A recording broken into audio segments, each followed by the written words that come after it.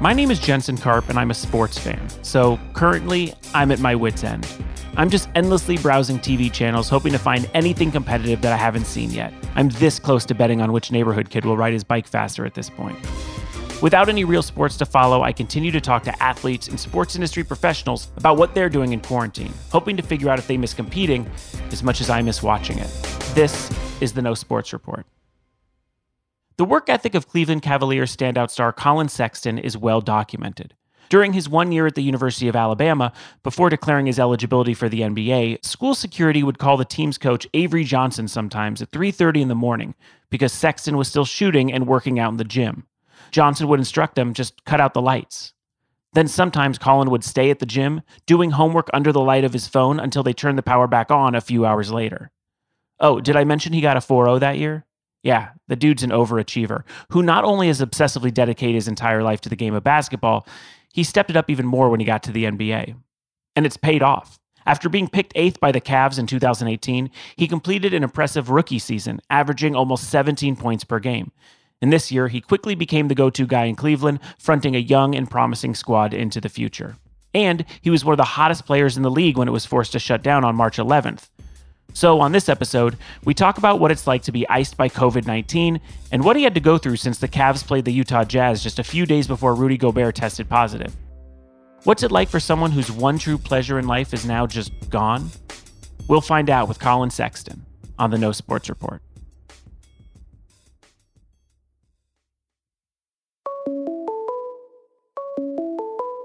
Call from Collin Sexton from the Cleveland Cavaliers. To accept, press 1. Hey, is this Collin? Yeah, this is Collin. How you doing? I'm well, man. I'm so excited to get on the phone with you. I wanted to start off by asking where you have been quarantined. I've been quarantined in Atlanta with my family. Okay. How many people in your family? I'm just trying to see what kind of insanity you're living amongst. It's just my parents and then my brother. That's all of us right now. Okay. Yep. What have you been doing? Now, I wanted to check on you. This was super important to me because you are known for an intense focus on the game of basketball conditioning, your shot, which is a nice way of saying that you have kind of a sicko obsession with playing the game and working out.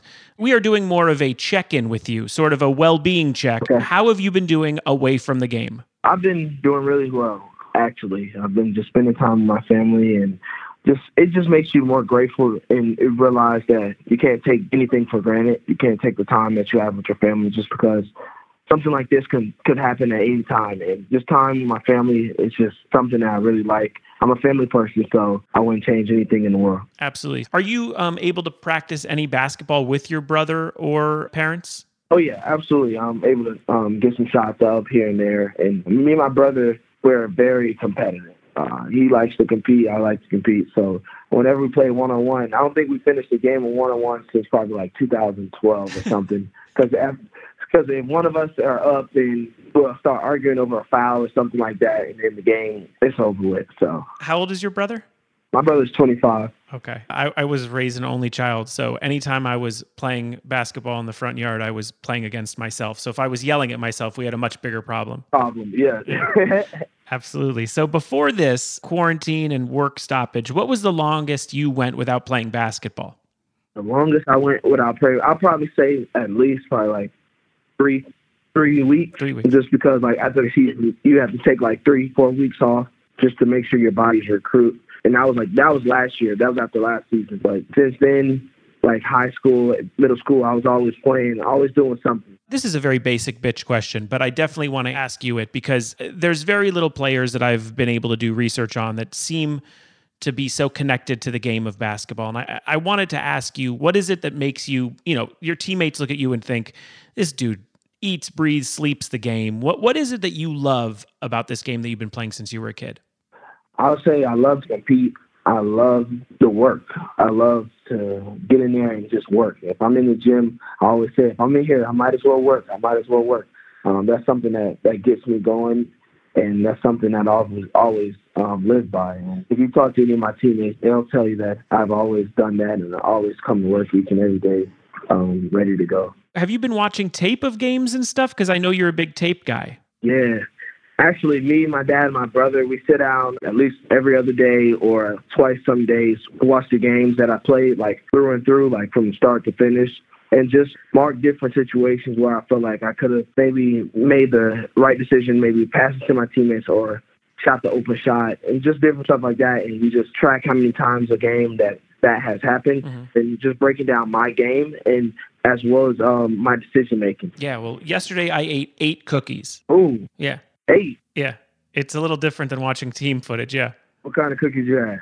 Oh, boy. They were snickerdoodle. Oh, they're so good, Collin. That means you just can't eat one there. I know. I can't. I honestly, even like listening to you say you watched physical activity hurts my knees right now. I feel like I'm so out of shape. Do you keep in touch with other guys on the team?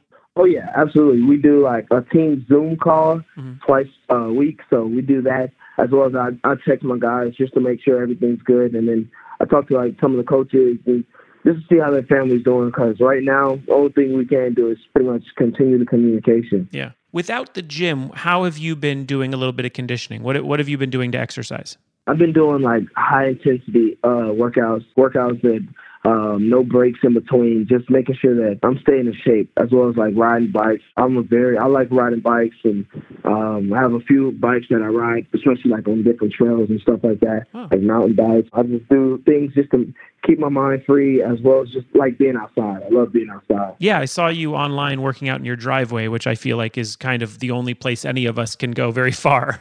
Yeah, can't go too far. I was very happy when I found out I was talking to you today, because I have a very specific question for you, for Collin Sexton. At the season stoppage, you were averaging almost 21 points per game, shooting 56% from the floor. You had a career high of 41 points on March 4th against the Celtics. Your final game of the season, 26 points and 5 assists against the Bulls. You were NBA Jam on fire, and then it just ended. How much does it hurt considering you were on a streak? Like, you were really running those last 2 weeks. How much does it affect you to have it just end?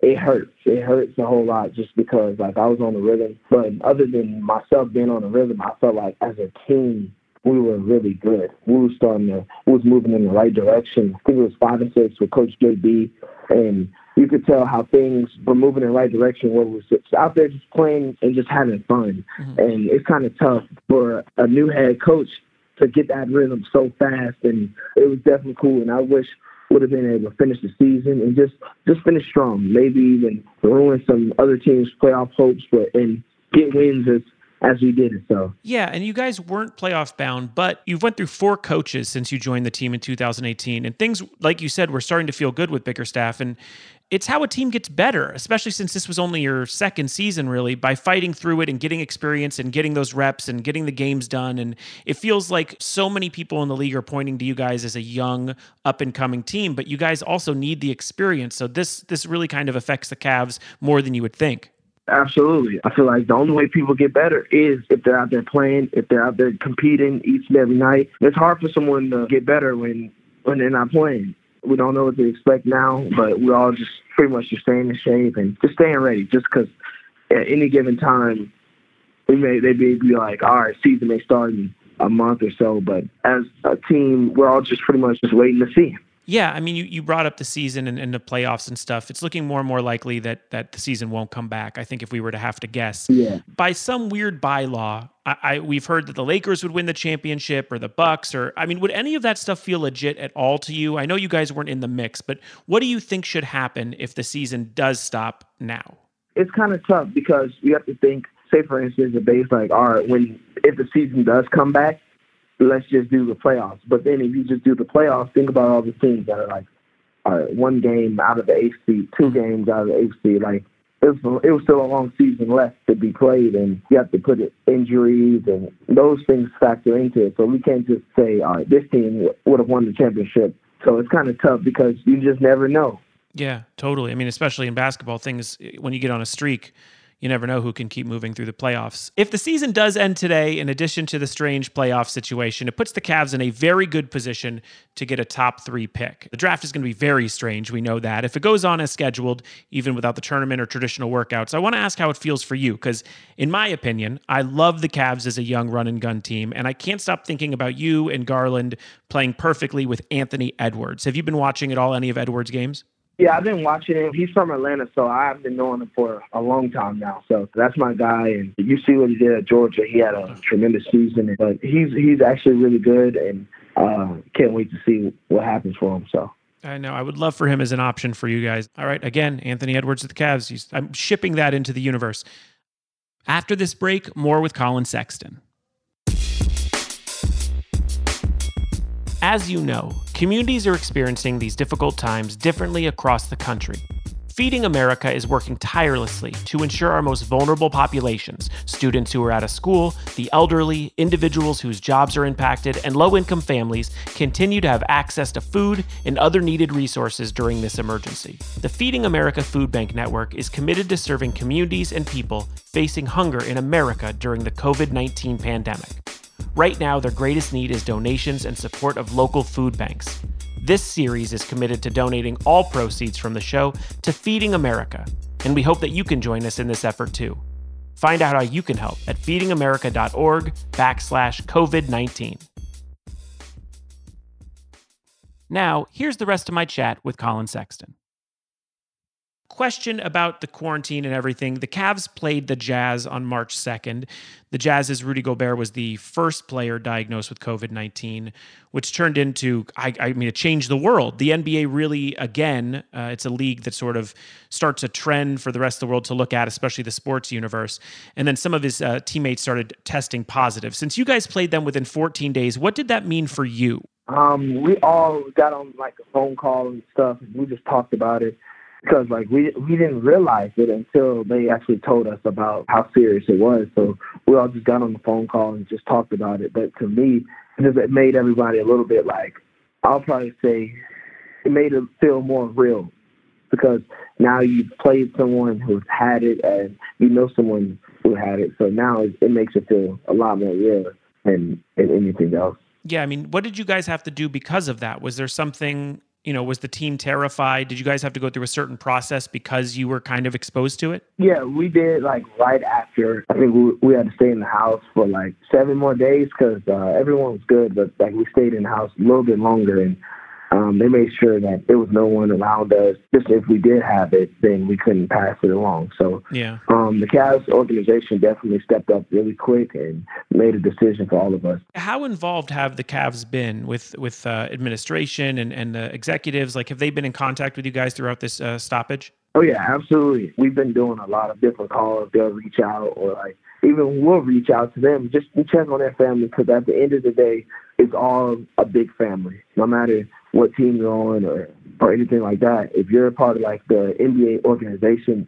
you're a big family. So whether it's our team or other teams, we're all just pretty much just checking up on one another. Yeah, because I was imagining if I was, if I had played basketball or even in a smaller selection, if one of my friends had been diagnosed, I guess I'd just replay every situation I was near that person. Did you replay every basket, every defensive move? Were you oh man, did I guard Gobert? You know what I mean? Were you trying to figure out who you had touched in the game? Not at all, because at the end of the day, we all touched the same basketball, and yeah. So I didn't really think of it too much. I just wanted to make sure that my teammates and I were all healthy and make sure that we were all good. Well, great. Well, Collin, we try to end every interview with something positive that we could pass along, and then I'll give you some dumb suggestions. First, is there anything on a positive manner that you think has happened during quarantine, during this entire virus time, that we've adapted to be safe, that you think we could do once things clear up? The world is going to change. We all know that. Is there anything that you've seen happen now that you think can sort of transcend into the time where we're no longer stuck in our houses? I would say just the communication. You call your family members, you call people around you a lot more now that this has happened. It shouldn't have came to this where you only talk to certain people once a week or twice a week, but now you talk to them maybe every day, at least just a little bit, and that's something positive that we can definitely get out of this. Just continue to call those loved ones around you and just continue just to be there for one another. Absolutely, man. Except your brother, he can never beat you one-on-one. We know that. Not at all. Yeah, I have a 9-month-old, and much like you, much like you, it's we're so focused on our work and things that we're doing and our passions, and this really did sort of ground the idea for me of being I'm here to wake him up every day. I'm here to see him. I'm here to go in another room and work for a while, then come back out. It definitely helps understand family a lot, and I appreciate that answer. Let's get into something stupid now. Here are some suggestions that I have for you. Again, I'm concerned concerned. I want to make sure you have interests and hobbies outside of the game, especially during quarantine. So here are a couple things that I suggest for you during this very boring time. First, it is something called Netflix Party. Do you know about Netflix Party? No, I haven't. Okay, so Netflix Party is a new way to watch something on Netflix with your friends. This is not a sponsor or anything. It's just a very cool thing that people have been talking about online. It synchronizes your playback. So if you need to go to the bathroom or whatever, there's a phone call, you can press pause, and then it pauses everyone's Netflix at the same time. And during the movie, you can group chat. So I see this as a way that you can sit with all of your teammates or friends and thousands of people if you want to invite them, but they can watch, like, say, Spider-Man Enter the Spider-Verse with Collin Sexton. Oh, yeah. I think that would be cool. That's a good idea, right? And you could tweet it out. You could go, hey, guys, I'm about to watch, I don't know, You've Got Mail. I'm about to watch You've Got Mail with the lovable Tom Hanks and Meg Ryan. Right. Everybody jump in, watch this movie with me, and then we can chat. And talk about it. Oh, yeah, that's cool. All right. Be on the lookout for Collin Sexton's romantic comedy watch. Second, succulents. Do you know about these little plants, succulents? No, I haven't heard of them. Okay. You're in your 20s, early 20s, which means, what are you going to do? Take care of plants? But this is the time. They look like almost these little cactus, like cacti, and they're in these little pots. They're very relaxing to take care of, a little bit like Daniel-san and those trees he used to have to cut for Mr. Miyagi. Right. But once you start traveling again, you'll need to entrust someone with taking it over. But I thought this is a very relaxing time for you. Maybe get into succulents. Okay. All right. Not think about that. Not the response I was looking for. But lastly, okay, this one is a bit of a tongue twister, but I really like it. Here it is. All right. It's a restaurant, which I know is not a hot property right now, but this is purely delivering. Okay, so this is like a Postmate situation for you. You ready? Yes. Okay, it's called Call-In or Text-In, Collin Sexton's Tex-Mexican Restaurant. It is a Tex-Mex place that you call in or text, and Collin Sexton sets up the order and then sends someone to your house. Yeah, that's cool. Okay, I like that. Perfect. See, I like that idea. We had to get through Netflix Party and the terrible succulents to get there, but I will set up a possible company name of Call-In or Text-In, Collin Sexton's Tex-Mexican Restaurant. I'm nervous in Atlanta where you're from, or Cleveland where you play. There's not a real pop-in Tex-Mex scene, but the name's good.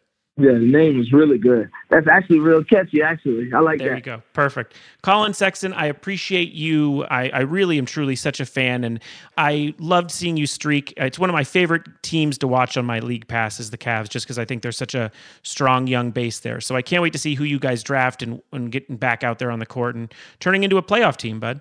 Yes, sir. Yes, sir. Thank you for having me. I really appreciate it, and I hope you and your family are safe during this tough time. You too, man. And send my love to everybody, and stay safe and talk soon. Yes, sir. Thank you.